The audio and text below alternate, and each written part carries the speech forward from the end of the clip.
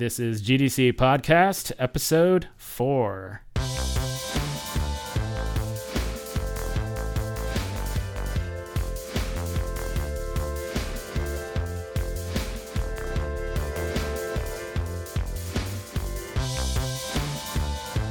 Hey everybody, this is your host Chris Graft. I'm editor-in-chief of Gamasutra. I'm here with my co-host Alyssa McAloon. Hello, I'm Alyssa. I'm news editor and associate publisher at Gamasutra. Yeah, how you feeling today? Sick. Great. Thanks for asking. You're feeling a little sick. I learned a lesson about don't fly with a head cold. Oh yeah, you just came from South Dakota, right? Yeah. Yeah. The hotbed of the game industry, as they call it. Yeah, we have Dakota State, which is a game design college, so they're great. I graduated from there. Oh, okay. All right. Well, good job. So today we do have a guest. He is kind of hanging out in the back right now. You know what? I'm not even going to avoid spoiling. It's Brandon Sheffield. It's me. The lead writer on Lab Zero's Indivisible, but we're not going to acknowledge him yet. We're going to put Brandon in a corner for now. But real quick, let's go over some GDC 2020 news, some real quick announcements. We got to mention that registration is still open. It's still open. It hasn't closed yet. So if you would like to go, you should go to the website, gdconf.com, sort that out. It's from March 16th through the 20th. There's something else that is cool that happened. The GDC narrative wall is up. Alyssa, what exactly was that again? It was a project they hosted at GDC 2019 where they solicited contributions from developers in attendance and built that into 3 neat little Twine projects that are now up and playable. Yeah, and that can be found at narrativewall.gdconf.com. And lastly, this is freshly baked news, fresh out of the oven. Newly announced Game Funding and Investment Summit at GDC 2020. And that'll be a place where you can learn about how to partner with people and who have money to give you. And also people who want to give you money, they can go over there and find out how to be a wiser investor. So if you're interested in, supporting your studio or your project with cash money, which I think that, some people might be, check it out. Game Funding and Investment Summit at GDC 2020. All right, I think, what do you think, Alyssa? Should we just cut to the chase? I think so, yeah. Yeah, I mean, the suspense, I don't think I can take it anymore. So, our next guest, former editor-in-chief of Game Developer Magazine, sibling publication of Gamasutra before its unfortunate demise, contributor on Gamasutra. Sorry, that's kind of bleak. Game Developer Magazine was, it was the best game development magazine. It was pretty good. That ever existed. So he also a contributor on Gamasutra, founder of the indie studio Necrosoft Games, which is responsible for great games like Gun House and Oh Deer. That's DEER. It is a racing game where you run over a deer. Or not. Deer. You can choose not to. Oh, really? Yeah. I always played running over. He also worked on the highly successful releases, the Street Fighter 30th Anniversary Collection, SNK 40th Anniversary, and an upcoming Samurai Showdown, what? Is it like 50th Anniversary? So you just got to keep ramping it up. Yeah, ramping it up. The older the franchise of fighting games, the better for Brandon. Frequent GDC speaker and a really great advocate for students and who want to enter the game industry and develop careers in the game industry. And kind of the main reason he's here now is he was the lead writer on Lab Zero's Indivisible, which came out in October this year. Great game that we'll find out more about. And here we go. Let's welcome Brandon Sheffield. Hey, Brandon. It's me. Yeah, it is you. So you are the lead writer on Indivisible, or were. It's out now, so your work is mostly done, right? Mostly done is what I should say. Yeah, it's mostly done. Can you tell us, for listeners who aren't familiar, what is Indivisible, and what exactly did you do on the game? Yeah, Indivisible is it's a platforming action Metroidvania-ish game with a kind of fighting game inspired battle system. We did kind of make the mistake of calling it an action RPG, and it sort of misses a lot of the core elements of an RPG, like a lot of stats and leveling and equips and stuff. But it does still have that kind of vibe, which is why we said it. But it's more like a weird Metroidvania action turn-based fighting game. Yeah, that's a lot easier to remember. Yeah, it's much easier to remember that way. Yeah, and it's got this. I really like. We can talk. I mean, I know you didn't work directly on the battle system, but I like how it's just so fast-paced, and it does have that kind of that immediacy, like a fighting game might. Which makes sense because Lab Zero worked on Skullgirls, right? That's right. They did Skullgirls before, and the battle system was very much Mike Z's baby. Mike Z being the I guess the gameplay lead on Skullgirls, and he's also the creator of the engine that this whole game is made in.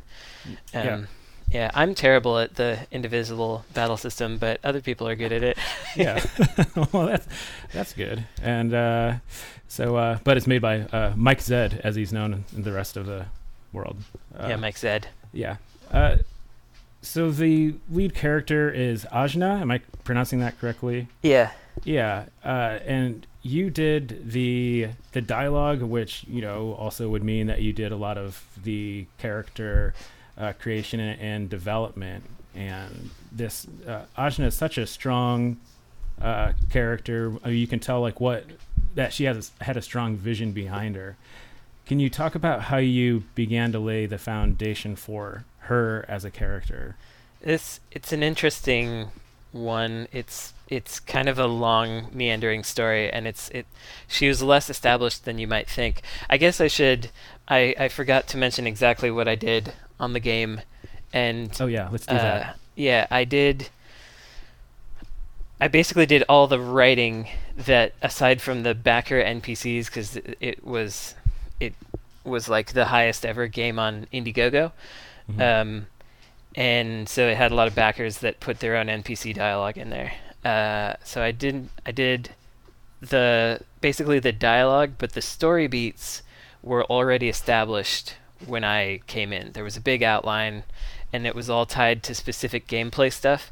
So it was an interesting challenge that we can talk about later, to have to essentially write around existing story beats to try to get the results that we wanted. And that's kind of, in a way, the story of Ajna's development as well, because she was originally created by the team, and they had a vision for her. They had she went through a lot of visual iterations, but by the time I came on, I knew what she looked like.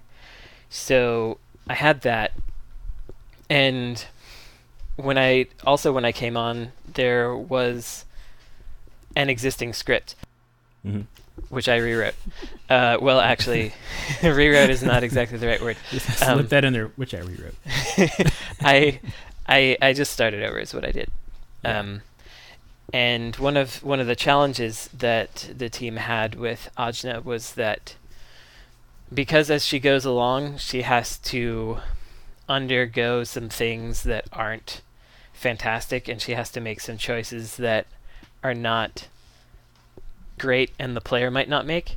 So it was really important that she be likable, and that was the big issue before I came on, was that she wasn't a likable character. Yeah, let's talk about that, because I read a blog post that you wrote that focused a lot on the importance of making this particular character likable. So what was the difference between the unlikable version versus the honestly completely likable version that ended up in the final game?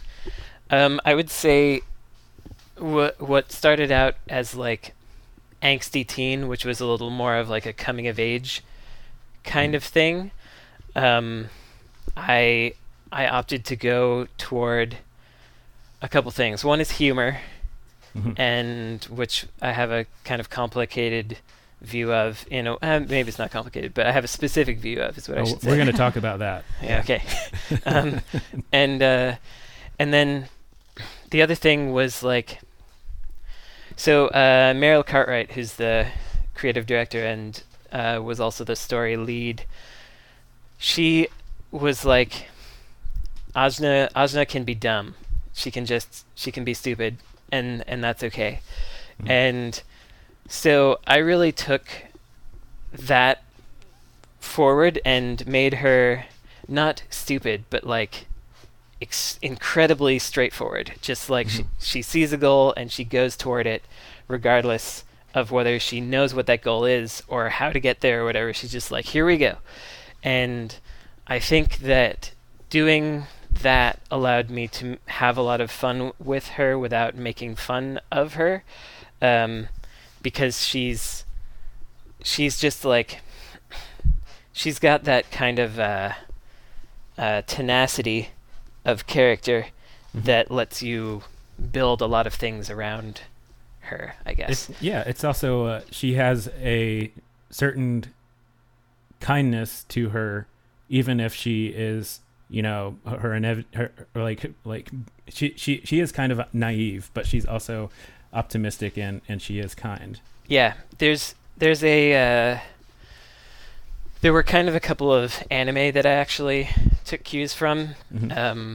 One is Azumanga Daioh, where there's a character called Tomo who is very energetic and always smacking people, and there's a particular scene in that anime that was kind of an inspiration for Ajna. There's a bit where everybody, it's a bunch of schoolgirls, and they're going on a class trip.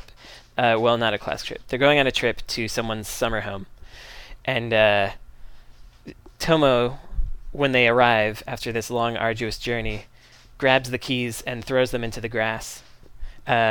Because she's like, wouldn't it be funny if someone grabbed the keys and threw them into the grass? And everyone's like, no. And then she said, yes, it would, and she throws it.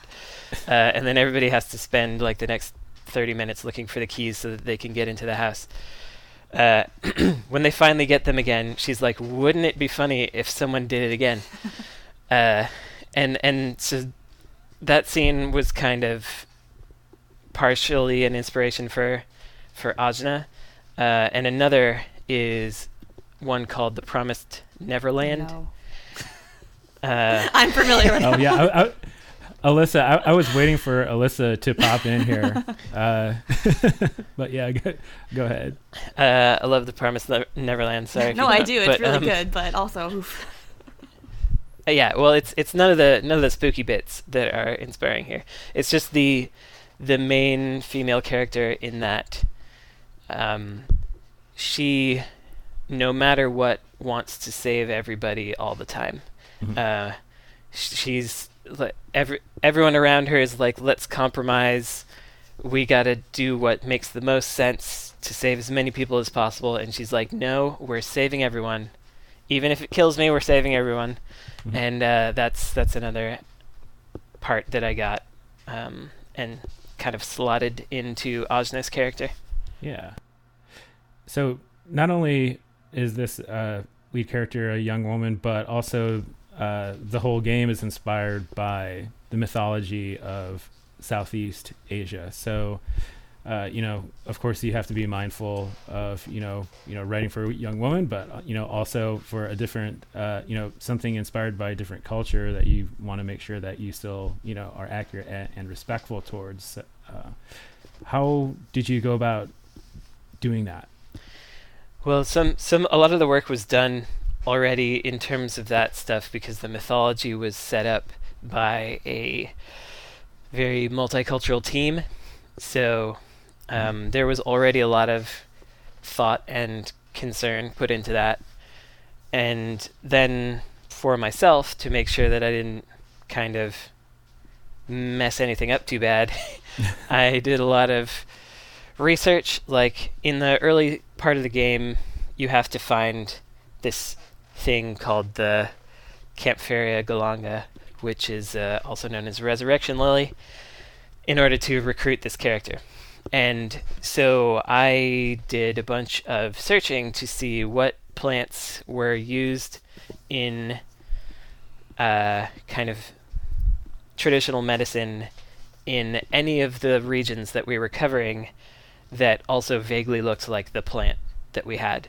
Mm-hmm. And that was the one that I found that pretty much fit all those things. And so anytime there was something where we needed to have or an opportunity to have a cultural touch point, I would try to do some research and find something that would meet that. Yeah. Hello. Hey, Alyssa. How's your cold? I'm just spacing out over here a little bit, but no, it's really good conversation. I'm having that interviewer's dilemma where when the person you're talking to is saying really interesting things, I forget to turn my question brain on. I'm just like, yeah, no, that is really interesting. Yeah, the anime stuff. It sounded like you wanted to say. Oh no, something it's there. just that Promised Neverland is an emotional journey, and Emma's fantastic. The character he was talking about, and I could see a lot of that reflected in the very little I've seen of Indivisible. I haven't got to play it yet. I'm so behind on games, but that's okay. Not me. I've played every single game. True gamer, Chris Craft. Promised Neverland is an interesting one for me as a story exercise. I'm actually trying to not exactly emulate, but I'm trying to draw from it for the next game that I'm writing too, because it has a great like cat and mouse tension between the various parties that are involved in the mystery that's unfolding.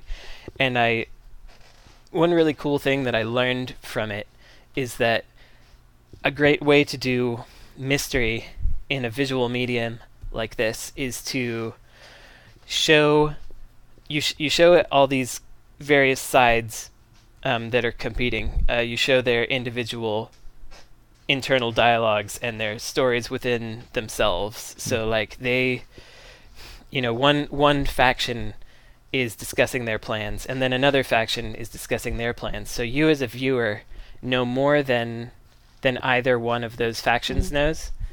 But at the same time, both of those factions are hiding something both from you and from each other. So, as a viewer, you feel like you have more information than everybody in the show does, and that allows you to kind of speculate about what's going to happen and try to think about how these threads could interweave. But since the characters are also hiding from something from you, there's a lot of potential for mystery and setups of complicated scenarios and things. And I think it's really cool. So I like that anime. And Indivisible, if people haven't played it, like there is, all of these things, there's so many things that are internalized inside of Ajna. The whole, the premise of the game is that she recruits people and they live in her brain, right? Yeah. Yeah. That's, I guess I just wanted to clarify.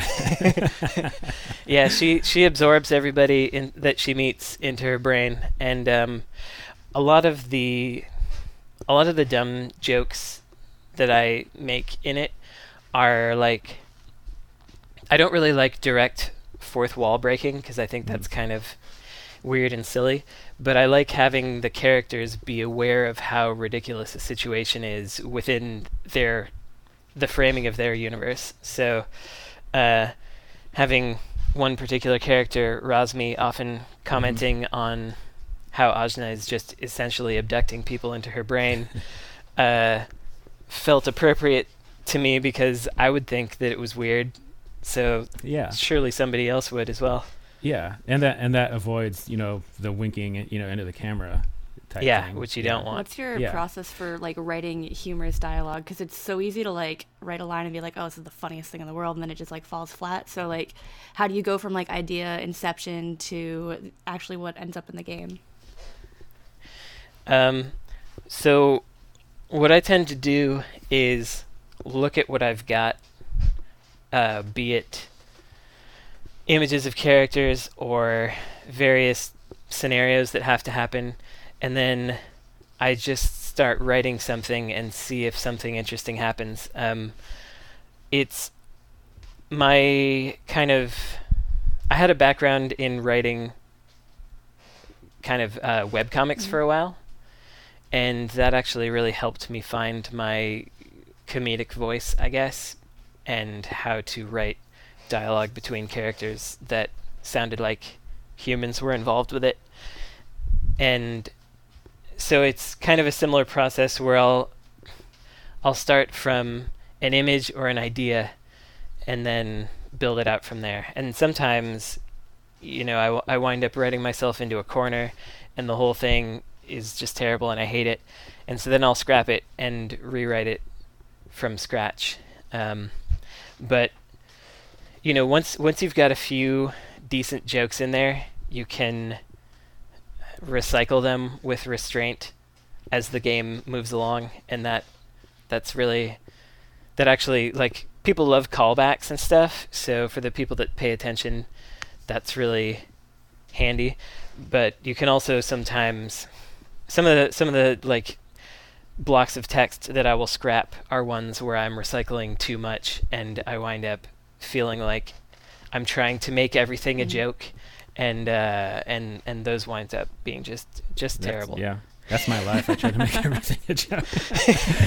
I just did it now. So like, I think we really established that you and I have known each other for a pretty long time. Yeah. We're good friends.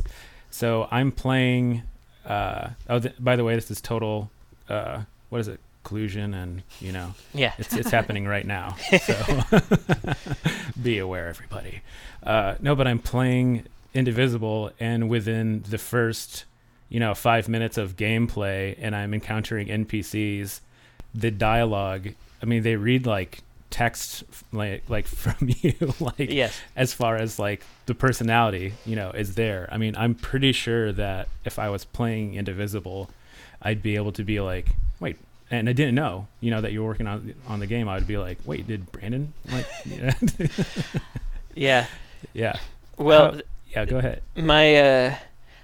I did a short talk at GDC, like, I don't know how many years ago, 8 years ago or something like that, which was about how you should make games for yourself. Mm-hmm. Because I believe that if you make something that really resonates with you, and showing a perspective, then people will actually like that much more and find it more interesting and more engaging than if you do something that's generic and for everybody. Mm-hmm. So, obviously this game is made by a lot of people, and all the gorgeous art and music and everything is by a whole group of folks, but the writing was something that was kind of my part that I got to own. And so I was able to just be like, this is my joke. Yeah. You could just this is my style of joke that has been in my brain for some time, and so now here you may have it. Mm-hmm. And so it really was kind of like I was writing jokes to my friends.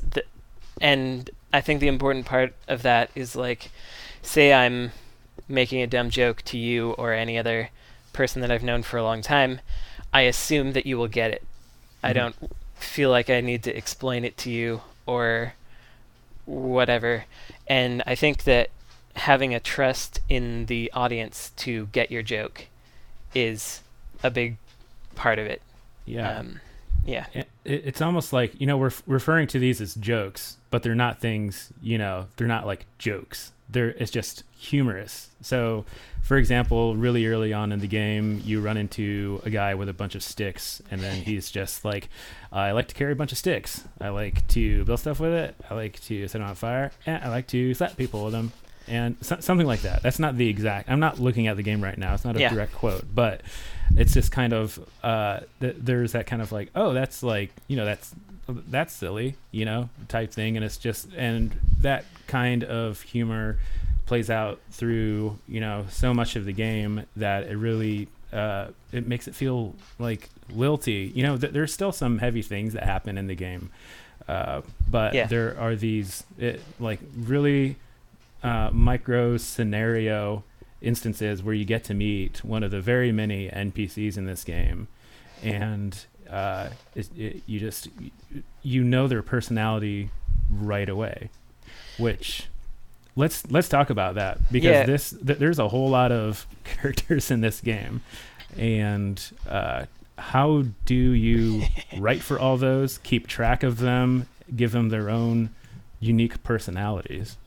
Well, I can't say that I did the greatest job of that, but I did sort of try. With like that Styx guy, I think the Styx guy. One way to get people on board with your character is to just kind of have their first sentence almost describe who they are completely, and that guy, the first thing he says when you click on him is, "Ah, yes, Bale of Sticks." And of course the reason that came about is they just showed me NPCs that I needed to write for, and I was like, well, this guy's carrying sticks. What if he loves it? What if that's his whole deal? And it makes it a lot. How much of that? Sorry to interrupt, but how much of that is just you as somebody who's on deadline writing on a project, just like, I can't think of anything else. He's got sticks. Let's do something with sticks. Well, yeah, I mean, there's definitely some of that. There's a there's a character in one of the other regions, Kanul, that has. They sent me this character, and he's looking down into this white bowl, and I was like, it just looks like he's staring at milk, and so I made him a milk fortune teller who reads the milk to tell you what is gonna happen. And it's just like so stupid, but it is the very first thing that I thought of. I like that though. Yeah, and I find that when I'm under pressure and I have to think of the absolute simplest or first thing that I think of and do it, a lot of my better work comes from that. Just like a gut reaction, gotta do something, this. And then unless you probably can't. I've never done that in my entire life. Yeah, it's like that's just how writers and reporters and just in general operate. I feel like. Yeah, we love pressure. I mean, we must. So, in terms of writing all these various characters, it was tough because there are something like, I should really know the real answer, but there's something like 34 voiced characters in this video game, and we'll fact check that. Yeah. And you don't have, this is only a minor spoiler, but you don't have access to all of them all the time. Mm-hmm. And so that made it a real challenge, because there's a lot of, up until the very end, we were still deciding who, with some characters, like when you could even get them. Mm-hmm. And so they couldn't be part of the main scenario. So I had to essentially pare the main scenario down to only the characters I knew you could get.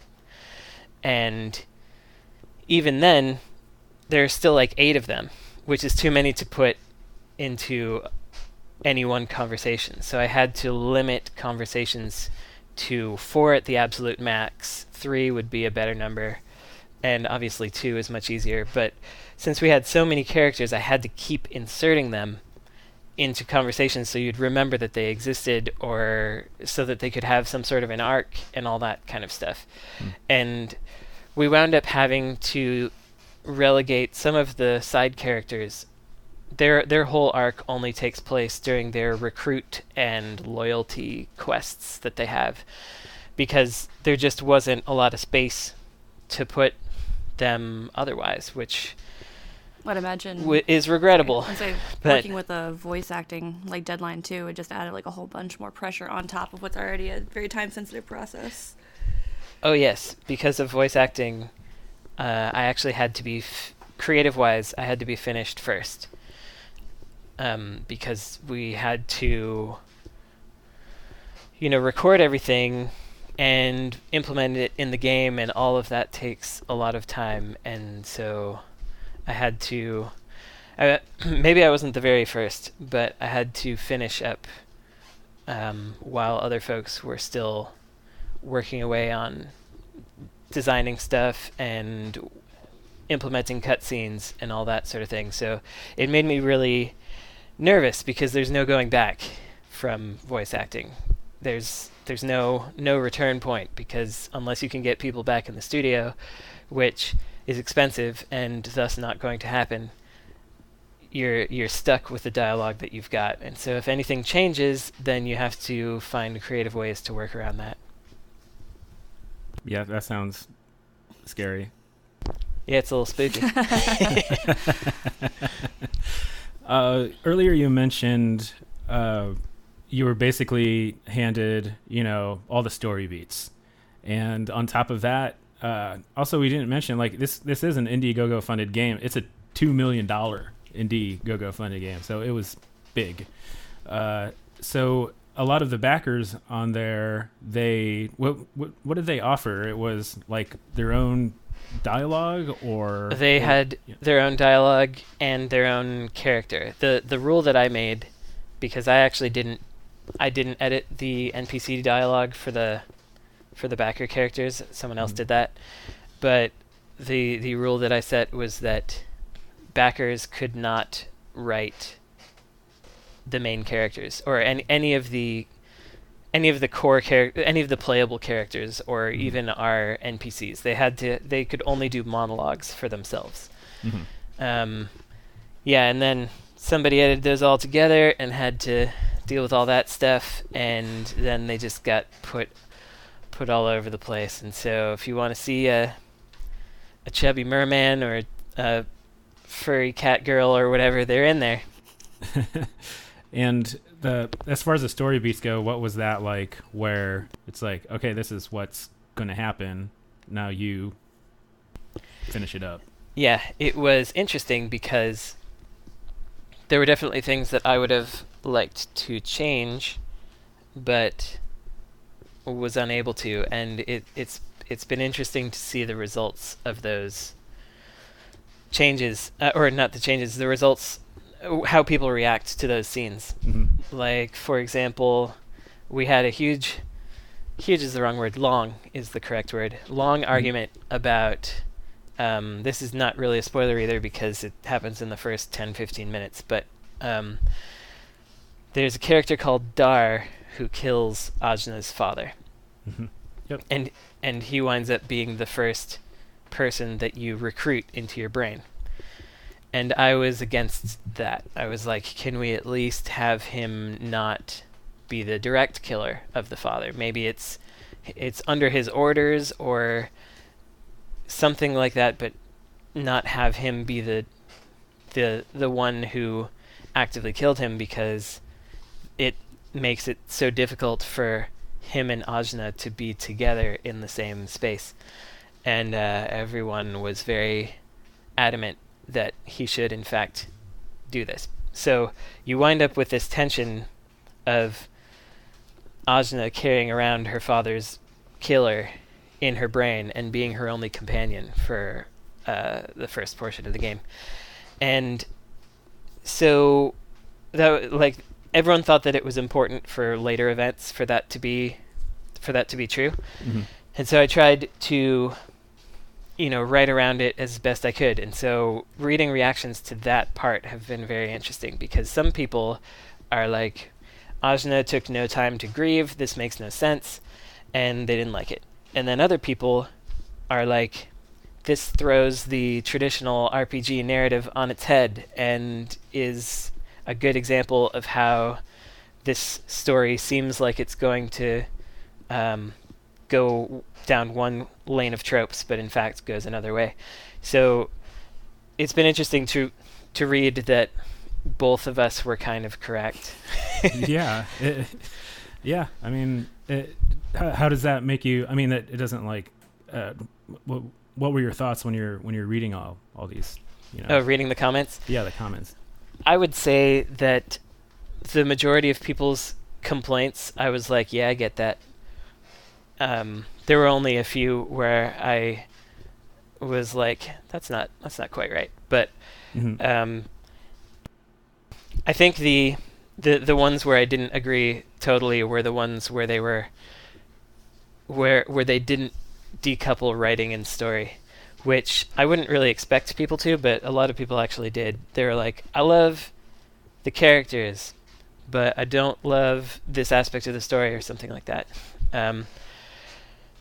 But ultimately, I was really happy with the results, because most people did love the whole story, it seems, and we made a bunch of people cry, which is good. It's always good. That's what you want. That's proof now. This is the answer. Can video games make you cry? And here we are. Yep, we did it. Yeah. And it's definitely nice to read that the game made people laugh a lot, and then also made them cry, and they got to feel several ranges of emotion going on in the one game. So overall, I'm pretty happy with reading the reviews. I didn't really like hearing Zero Punctuation's review. That one was kind of not so cool, but otherwise, I somehow missed it. Yeah, good. Yeah, he's very snarky about a lot of things that are like fair enough, but kind of out of any one individual person's control, and thus difficult to feel like those comments should be as biting as they were. I guess on that note, how does like reading reviews for something you put your heart and soul and your time into has to be like horrifying? Would be my personal word for it, but there's some value, like how you're explaining it, in reading what other people have to think and like criticism of the thing that you made. How do you kind of like go about getting the useful information from reviews, or kind of knowing when to be like, no, I can't let this get to me, that takes completely wrong? Yeah, I think I've found that somehow, perhaps due to a long time of being a journalist and just being very online and such, I seem to have a slightly thicker skin when it comes to reading these kinds of things, because if I feel like I did a pretty good job, that's my defense against everything else.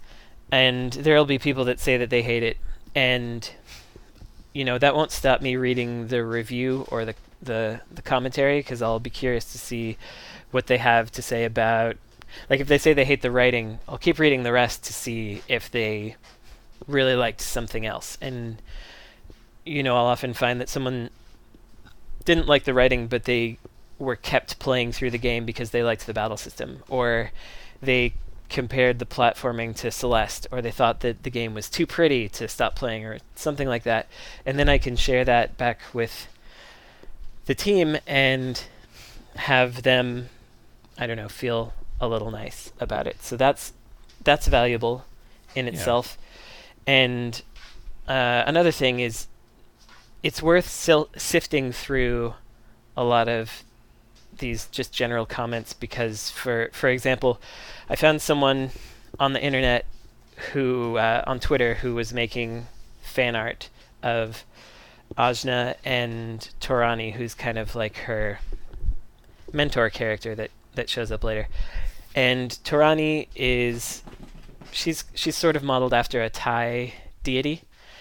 So I found a word that an older Thai woman could give affectionately to a younger Thai woman, and found this word luk sao, which is basically like my child.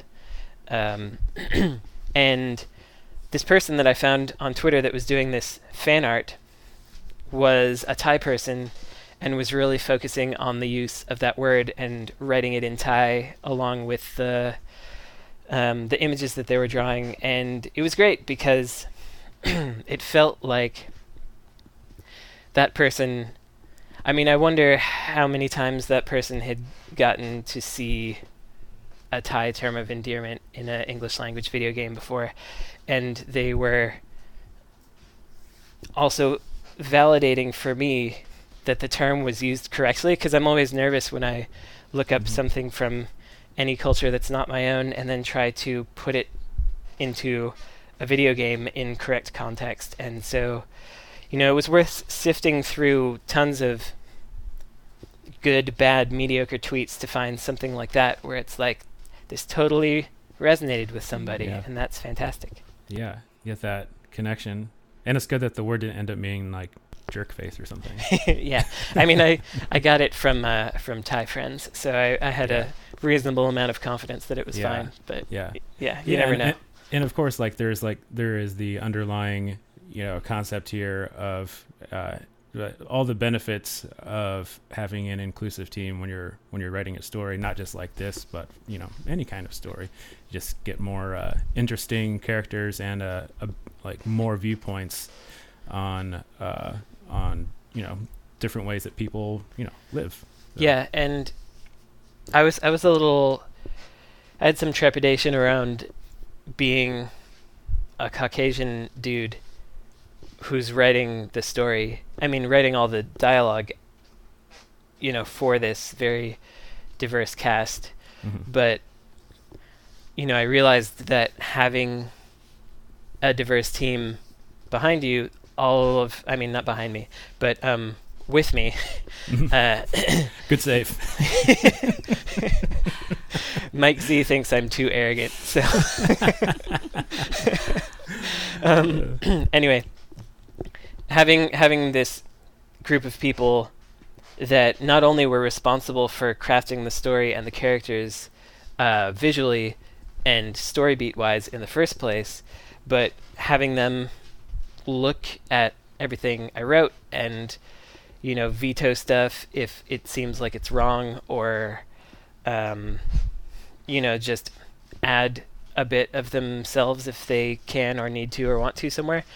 I didn't do as much of adding of themselves as I could have because of time pressure, but there was some of that, and it that all just kind of made it so much easier to make a game that has a lot of inclusivity, a lot of different kinds of people, without making it like a big deal or a big point. Mm-hmm. I read an article that someone wrote recently about how they were happy that all these characters were hanging out together and allowed to just be there. They didn't have to be like, you're this race and I'm this race. We got to figure out how to work together. Yeah. Everybody was just like, hey, it's a new friend, or I don't like that person. And that didn't follow down any particular lines, and it's unfortunate that that's rare, but I guess it is rare, and I'm happy we were able to get somewhere with that. Yeah. I mean, to be fair, when you and I first met, we were like, you're white, I'm half Filipino. And right. That's how it went down. Personal interaction already failed that test. I'm sorry. Yeah. So, we need to wrap up here. Brandon was only supposed to be on for 5 minutes, but this got really interesting.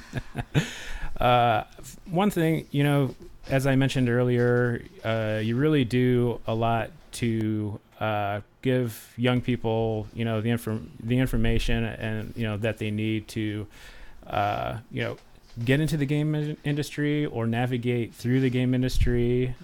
You do that, through projects at GDC and and just in general. But for writers who are trying to get into the industry, what's Brandon Sheffield's tip for that? Yeah, so I actually recently did a little talk at a group called Gameheads in Oakland, which is all about kind of youth of color breaking into the game industry and stuff. Yeah. And I mean, number one tip is, of course, do writing. Do a bunch of writing and get critiques and try to do better and realize that you can always do better. And like, this isn't exactly game specific either, but I also think it's super important for people to figure out what their own taste is and write things based on that. I remember in high school I got invited to some like writers forum or something like that, and I decided this was going to be a good time to challenge myself and write like a sci-fi story that was out of my comfort zone, and it totally fell flat. And what I learned from that experience was not that I shouldn't have written a sci-fi story or something, but that I shouldn't have tried to write so far beyond my feelings and my experience. And whenever you can, not that people shouldn't branch out, because they obviously should, but if you are going to branch out, you need to ground it in stuff that you know super well first. So you can take the germ of something mundane and very familiar to you, and which might be familiar to other people, like the particular ritual that you have for getting cereal in the morning or something like that. And then we pan out from this cereal thing to we're in a hellscape or whatever. That it helps to ground the experience and helps people to identify with it. And I find that that's a mistake that a lot of young writers make, is they try to go straight for the fantasy bit without doing the here's how this relates to my life, and this is why it came from me as a person rather than anyone else. Then in terms of game stuff, people should make Twine games, I think. That's good. Because Twine's free and it's really easy to use, and you can make visual novels with choices and things. Another tip that I have is, if you write dialogue, try to read it out loud and see if it sounds extra stupid, because that happens to me a lot. I'll write something and I'll be like, is this fine? And then I'll try to read it out loud or read it in my head, and I'll be like, yeah, this is not something a human being would say. How loudly do you recommend reading it out loud? Just the top of your lungs is probably... Okay, good. I'm doing it right. Yeah, just get on public transit and Shakespearean just scream it out. But yeah, also just write for any game that you can. My first video game that I did any writing for was, oddly enough, a Capcom collection with Digital Eclipse back in 2005. In Digital Eclipse's first iteration, and I was just writing some dumb quiz questions for there's this Capcom game called Quiz and Dragons, which had a bunch of quiz questions in it that were about Capcom, and they wanted to renew those, and so I wrote some new Capcom trivia. And that of course didn't do very much for me career-wise, because I was definitely a footnote in that video game, and very little of it had to do with me. But when I next then went to someone who needed a writer, I knew they needed a writer, I was like, hire me, because I can write things, and also I have one game credit, and then you can see it. And so having for a little company called Capcom. That's right. So having any game credit can can really help. It is fun that, now I guess I've been doing writing in games for almost 15 years now, and I can finally claim to have a million seller, and that's Street Fighter 30th anniversary, and it is like there's absolutely no way that sold 1 million copies because of me, but I can still put it on my you don't resume. Have to tell people that though, and that's what matters.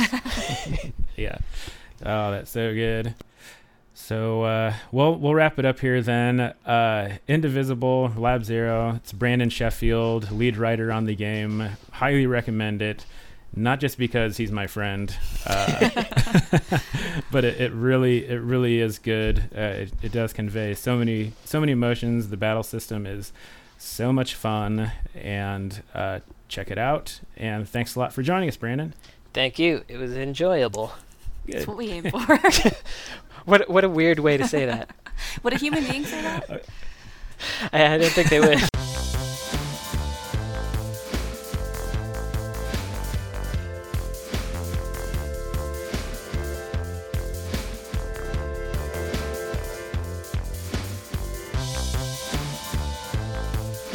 All right, we're back for a little bit. This is where we reflect on our guests.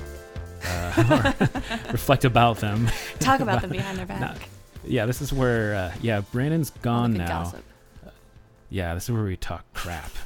So I got some juicy information on Brandon Sheffield now that he's gone. The man has 20 game consoles connected to his television set. I'm trying to imagine, like all at once, like that's. Yes, all at once.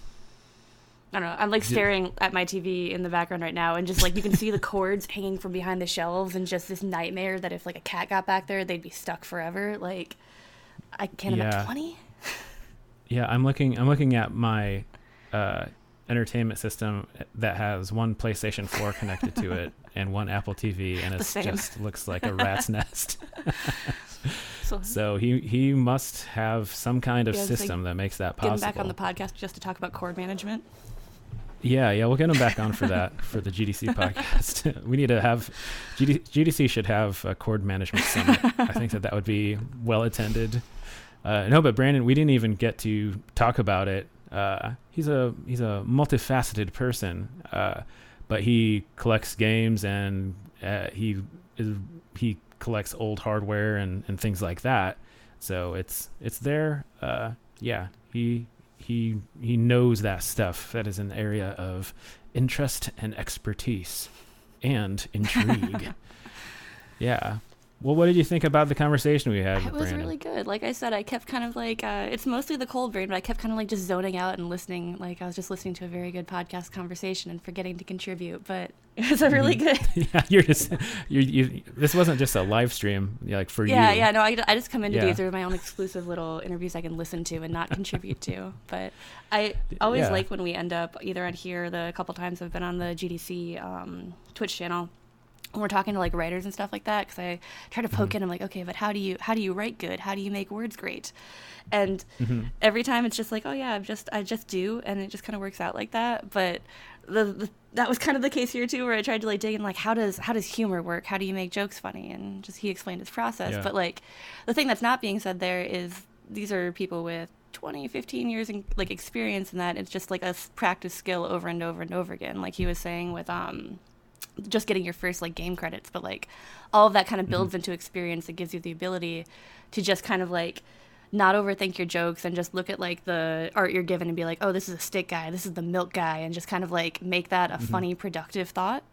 And that's kind of like a secret expertise that I would pick up on. Just get it done. I mean, writers and journalists, not just those professions, but anyone. I don't know. There's a certain kind of person that can only do anything on a deadline. Yeah. And I'm kind of that way too. And I'm sure that every single person that I have worked with in journalism or writing or whatever, they're the same way. I don't want to say when we're recording this podcast, but oh man. This case in point. My other takeaway that I want to sneak in is anime is good and everyone should watch it. Yeah, and apparently, you watch enough anime, then you'll get a video game credit somewhere. No, it was interesting for people should go watch The Promised Neverland. It's on Crunchyroll, which is an anime viewing subscription. It's like Netflix of anime. But the things he was saying about characters in there kind of changed. Like, I hadn't thought that deeply into it because I was just consuming my media. But the way he was describing how certain characters are very driven, and the conflict for the entire series is set up at the beginning, and then it's these smaller micro internal conflicts that create the suspense. And like, I don't know, I'm really interested to see what game that manifests into, because just how he was describing it was like really great. So yeah, that's something that, you know, where that just sounds like an interesting. I haven't seen it, but I haven't seen a lot of anime. Transformers, you know, count one, yeah. But, you know, that's such an interesting way to create suspense without hiding everything. Mm-hmm. It's like, we're going to show you everything, and, you know, we'll be able to draw the suspense from there, is what it sounds like. Yeah, just like very like character driven turns where everything feels, there's like mystery novels you'll read where you'll get to the end and you'll guess who the killer is, and it's like, actually it's this guy because of this thing that was kind of obscured for you, and you don't feel justified in it. But the kind of turns he was talking about are those where you don't see it coming, but it still feels justified and like it fits into the overall narrative. Yeah. Thank you, everybody, for joining the Chris and Alyssa anime. I will review anime on this podcast if you let me. Do not. Please do not. Yeah, we can do that. We'll add a segment. Anime with Alyssa. Sponsored by Subway. No, we have no sponsorship with Subway. A little Game Awards joke for you. Yeah, we're very timely. What were your big takeaways from the conversation now that I've blabbed on? Oh, no. Oh, you're not blabbing. It's I don't know. A lot of the stuff that Brandon, you know, talks about are conversations that I've had with him about writing. And I think with him, I love the advice that he had at the end about you know, finding your voice, and you know, not you know, I could tell that he was trying to walk a line between, you know, write what you know, and also you know, writing, like branching out, you know, into new topics, and just to be careful about that. But it's just an interesting thing that I think that you can only figure out. I mean, you can watch YouTube videos, you can watch, you know, that talk about process. You can watch Brandon's, you know, talk, you know, on GDC Vault or GDC YouTube. But the only way that you're going to be able to figure that out is like writing. And I know that probably is really annoying whenever any, you know, young writer asks for advice, and the advice is just write more. But that really is what it is. I mean, you just have to keep on trying. And I do think that there is a point where it, you know, clicks or becomes more clear to you about the style, like your writing style. Like, you know, if I'm sitting around and, you know, trying to write like Philip K. Dick or Ray Bradbury, it's not going to go so well for me. And in fact hasn't gone well for me. But that's kind of the thing. I really like that idea of just kind of like figuring out, you know, what you like. And I also liked when talking about writing the dialogue for Indivisible, it's kind of that same idea. Excuse me, like, you know, writing, don't write necessarily for other people. I mean, obviously you're writing for other people, but do something that, you know, write something that you enjoy, you know, something that you enjoy. You know, there's going to be somebody else out there that it connects with. So yeah, there's a lot of stuff there, and you know, it's kind of nice to talk to somebody that you know about their craft, because usually we're just, you know, making dumb jokes. But yeah, it's great. So I think that that about does it for this one. You need to get loaded up on NyQuil or something. It's Dayquil. It's ear pressure, so Benadryl is what I have to do, but I can't function as a human being after taking that. So it's got to be like suffer through the workday and then just go to sleep. All right. Yeah, or you could just take it off. Take it off. Take the afternoon off. I don't know about that. All right. Well, we'll figure that out later on. And thanks everybody for listening. You can subscribe to us. You can follow us on Spotify. Rate us if you love us. And you can also find us on GDC YouTube if you Spotify, the Apple podcast thing, and then what's the Android one? Is it just Google Play, right? Yeah, Google Play Music, even though it's not music. But yeah, you'll find us. I trust all of you. All right. All right. This is Chris Graft. All right. Thanks, everyone. Bye.